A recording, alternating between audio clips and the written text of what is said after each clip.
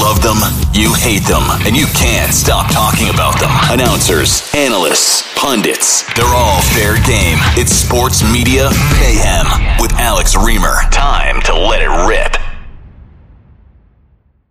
I guess this kind of applies to the Stanley Cup playoffs, but certainly applies to the NFL. And I think actually the first time we ever got into contact was I wrote a little article about you. I called you the bravest man in broadcasting because you criticized the officiating in football.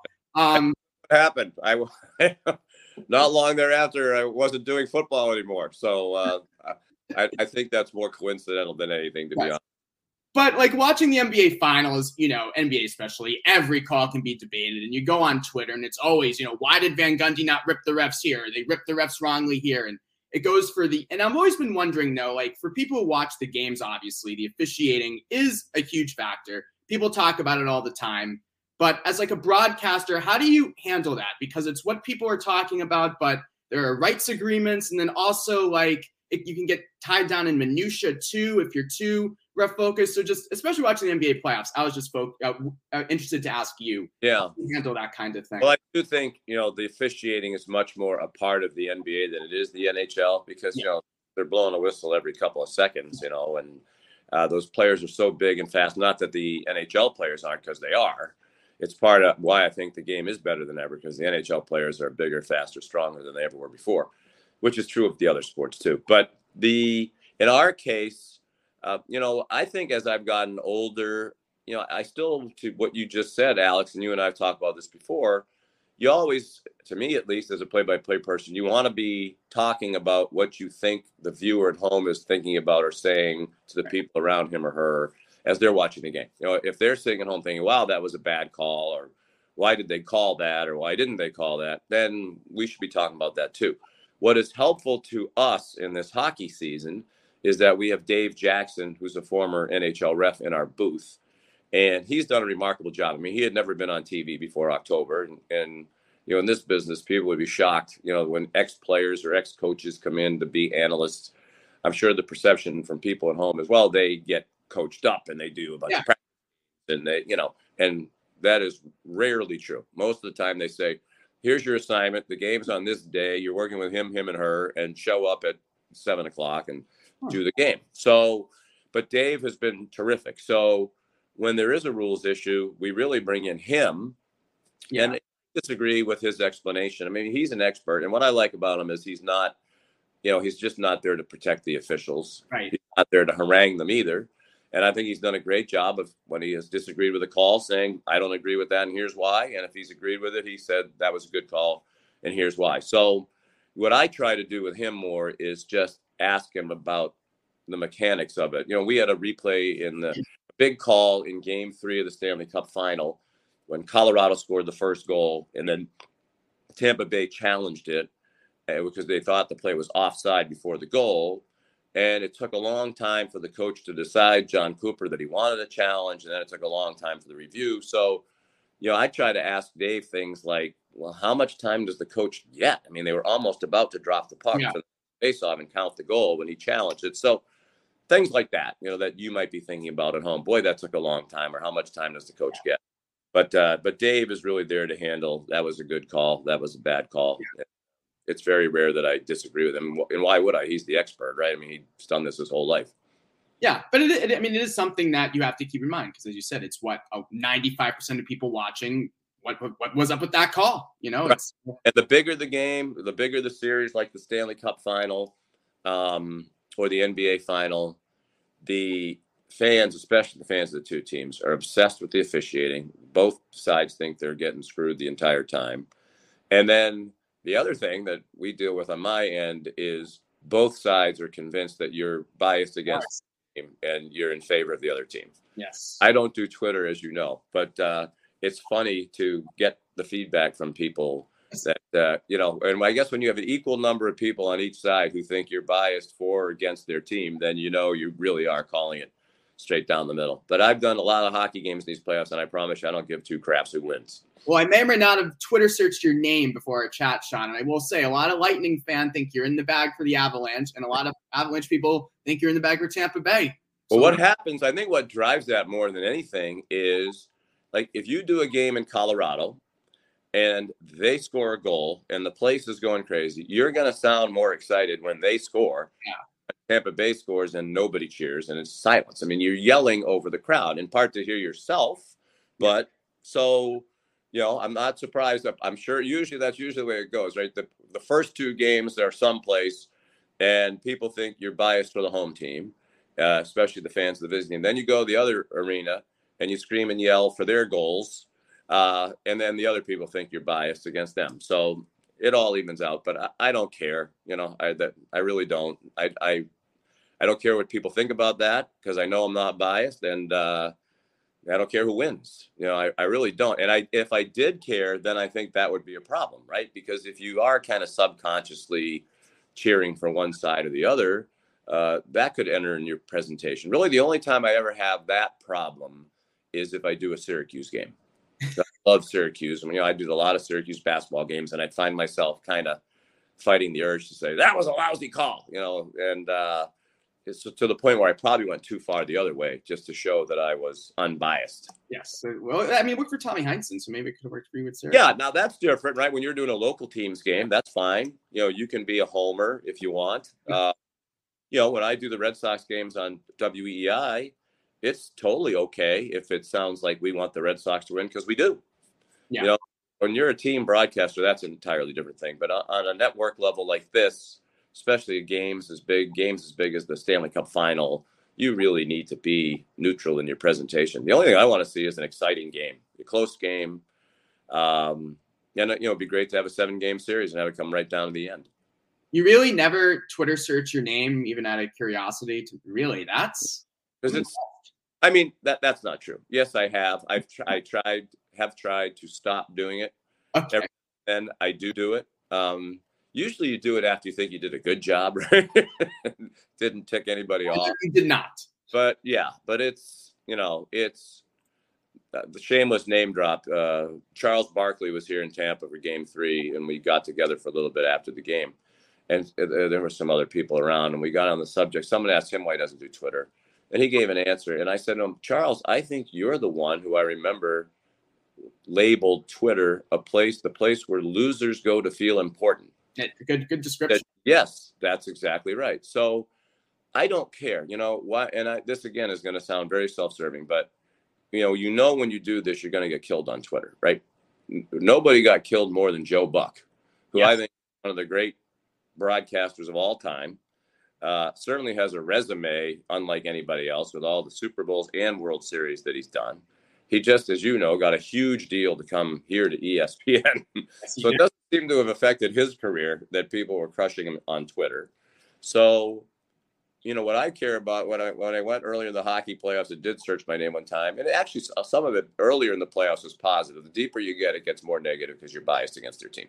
But but at the same time, I was getting texts from Marv Albert and Gus Johnson and Kevin Harlan and Mike Breen and a lot of other people in broadcasting whose opinion I really respect. And it was all incredibly positive. So those are the critiques I care about. Dick Stockton, Vern Lundquist. I'm going to keep patting myself on the back. But the point I'm trying to make is, when those people, and some of those guys I barely know, when they reach out to you like that to say, hey, this is great, then Twitter can have at it. I really don't. I don't know. Vern Lundquist, a random Twitter user, telling you you're doing a great job. It's a toss-up. Was a great hockey announcer. He's not best known for hockey, but people in New York, when he would do the Ranger games, said he was tremendous. And you probably have this in your life. There's certain texts that you get that you wouldn't delete, and that's one of the ones was so complimentary. It was, it was nice. I'm not gonna lie. So that's what matters to me. And my bosses, they've all, Jimmy Pitaro's has texted me, and Norby Williamson and George Bodenheimer, who was the president of ESPN, all with very, very nice comments about how well they think it's going. So that's the only thing I care about. You mentioned Joe Buck and the massive deal he got from ESPN to do what he used to do, call Monday Night Football, and you see all these crazy deals around the NFL. You think, damn, should I just stay in there or what?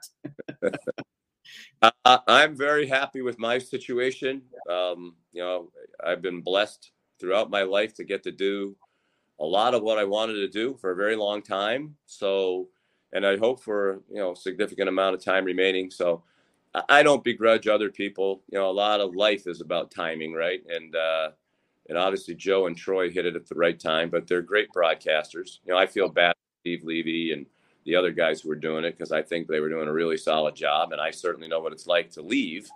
But I've said a few times, Alex, if you told me 6 years ago, I think 2016 was my first year on Monday Night Football. If you told me then you could have the choice between doing Monday Night Football or the Stanley Cup final, I would choose the Stanley Cup final. They're playing champion. It's Monday Night Football is great. It's an event in and of itself. But they're all there are 16 of them, or whatever there are, regular season games. They're usually good games.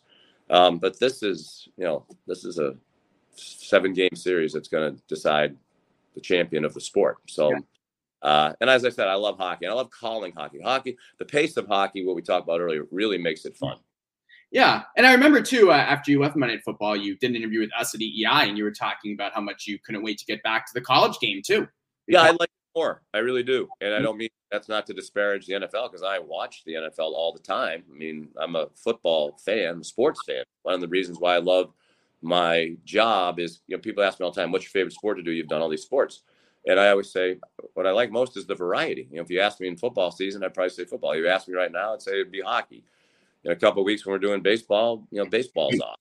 So I just enjoy the variety of it more than anything else. I'm curious about your opinion, too, just from being in the industry and everything. When you first saw Brady's $375 million deal, what were you thinking?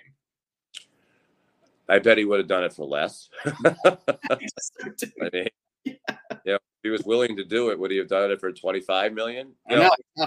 A certain part of these things, and I didn't really finish the answer to the previous question. College football and the NFL are different. That's all. They're both great. But, I like the atmosphere of college football. I like the storytelling component that comes into college football broadcasting that really isn't in the NFL. The NFL is very down to down, each play. Where in college football, because the audience doesn't know the participants, you spend more time analyzing them, which I enjoy. But anyway, now I forget what this question was I was supposed to answer. Just curious your thoughts on Brady and what you think. First of all, I think he'll be great. I think we've seen since he left New England that he really does have an interesting personality. I think that will come out on the Fox football. And he'll work hard at it. He'll want to be the best because that's part of what's made him the greatest football player of all time. And the way he takes care of himself. Whatever he is. I've played golf with him. He's a passionate golfer, and takes that very seriously. And so it's. I think he'll be great. The money part of it, it was worth it to Fox to do it. As I said, I was surprised it was that much. I think what happens in these deals is, okay, you pay Tony Romo, whatever, $18 million. So now I'm Troy Aikman. Just pay me more than that. It's like in sports, right? Exactly. The quarterback signs the deal and he gets $35 million a year. So the next guy gets $38 million and the next guy gets $40 million and whatever. And broadcasting is kind of becoming like that too. So I'm not surprised that Tom, set the bar. I'm just surprised it was by so much. But then again, he's the greatest football player of all time. Yeah. And that brand ambassador part too. No, I mean, he's going to be an ambassador for Fox. Right. That's what I was saying. How much value do you think there is in that? Oh, a lot. Yeah. I mean, you're trying to sell, a huge company, enormous deal to advertise on your football. I mean, we're talking about hundreds of millions of dollars, maybe more. Mm-hmm. And you need a closer, taking those people to dinner with Tom Brady would help. I don't know, It's just a guess, but I think there's value in that for sure. Yeah. Because you say on one hand, why does Fox need Tom Brady to convince people to advertise for the NFL? But they're competing with CBS, they're competing with ABC, ESPN. So I guess you're right to have that closer. And if it's I don't think a company's going to say, well, we weren't going to advertise on your football, but then Tom Brady said we should, so now we will. I mean, I don't think that's going to happen, but I just think if it's a tiebreaker. Or even if it's a value added, if you said to them, hey, you advertise with us and you will go to dinner and you bring 12 of your most important clients or whatever, and we'll all sit around with Tom Brady, there's value in that. I don't 37 million a year worth of value in it, but there's certainly value in it. All up and down the economic ladder. We're all jock sniffers, I guess. Because I think he's going to be great, and I'm excited to watch him. We're all jock sniffers up and down the economic ladder, I guess. It doesn't matter. Yeah, you like to think a rising tide lifts all ships, right? Yes, absolutely. When I saw Joe Buck's deal, like, hopefully that's good, right? That just means everybody else is going to come up a little bit. Some of us who do this for a living hope, or it means he took all the money, in which case that's not going to happen. But we hope for the former, not the latter. With the insane money around, I think you're all doing well. I'll get you out here on this, Sean. You're 60 years old. You mentioned it. I wasn't going to mention it, but you mentioned it. So now I feel all right mentioning it. 60 years old. Is there anything you haven't done in your career yet that you really want to do, either broadcasting or unrelated? As you well, that's an interesting question. When I got to Monday Night Football, my hope was that if I stayed long enough, we would get in the rotation to have a Super Bowl. At the time I was there, we weren't in that. There was no plan. There's no year that was already designated. You have the Super Bowl in 2027 or whatever. So, but I was hoping that, that would happen, because the Super Bowl obviously is the biggest sporting event in our country and one of the biggest in the world. So the soccer people would say some of those events are bigger than the World Cup, and they're probably right globally. But so that would have been nice. But, the list of people who've gotten to do the World Series and the Stanley Cup, or any two of the big four, on national TV is pretty small. And, when you add to it, I've had the chance to do 3 Olympics, all 4 of the major golf championships. I've done I think it's 10 or 11 different sports on national TV. So I don't really feel like there's anything missing. If I wanted to get piggish, I'd say, I'd like to do the championship series or game in every major sport. But I've had a chance to do more than my fair share of those, done the Final Four, women's Final Four. So yeah, I'm quite content. If this hockey chapter is kind of what takes me toward the finish line, then I hope we have a great run. We have it for 6 more years after this. So you would like to be a part of that till I'm 66, and then we'll see what happens from there. Yeah. Well, I was at the end of the road with the Stanley Cup playoffs, and you're back up here to Boston. No rest for the weary. No, very little rest. The max, the championship series, the Stanley Cup final can go is June 28th. And I think we started on May 2nd or 3rd. And I have even more appreciation, Alex, for the players and the coaches, because, it's a grind for us, and we're just talking about the game, right? But to be doing a game at the beginning of the playoffs, we were doing a game every night. We would do a game, we'd fly the next morning someplace, do a game that night, fly back, do game 2 of the series we did 2 nights before. So even the teams weren't doing that. And then it's shocking that I got COVID in the middle of that after a little time doing that. It's COVID on my 60th birthday. Like your 60th birthday, not depressing enough, right? And then I got COVID. Isolation. There you go. Yeah, that was not the happiest birthday anybody ever had. But to me, 60 is not a big deal. It's not a deal at all. I mean, I really, feel like I'm in good shape and try to take care of myself. But I have a great appreciation for these hockey players. I mean, the New York Rangers played 20 games in 40 days. Insane. And, yeah, with 1 day in between, obviously. And, a lot of those in-between days are travel days. Yeah. Killing they're slamming into each other at high rates of speed. Everybody's battered and bruised. And so the hockey playoffs, it's definitely a endurance test for everybody, including the broadcasters. Well, that's why we need to give you some time to recharge by the pool. So I'll let you do that, Sean. Good luck with your podcast. Yes. Thank you, Sean. This was great. One of the first guests? Second guest. Second guest. Yes, second guest. Well, you're already going downhill quickly. Who was the first guest? It's good to start high. I had an agent, Brad Blank, on to talk about I know Brad very well. He's a great guy. Supposed to, yes. Sean, this is awesome. Thank you, man. Hey, my pleasure. Anytime. Be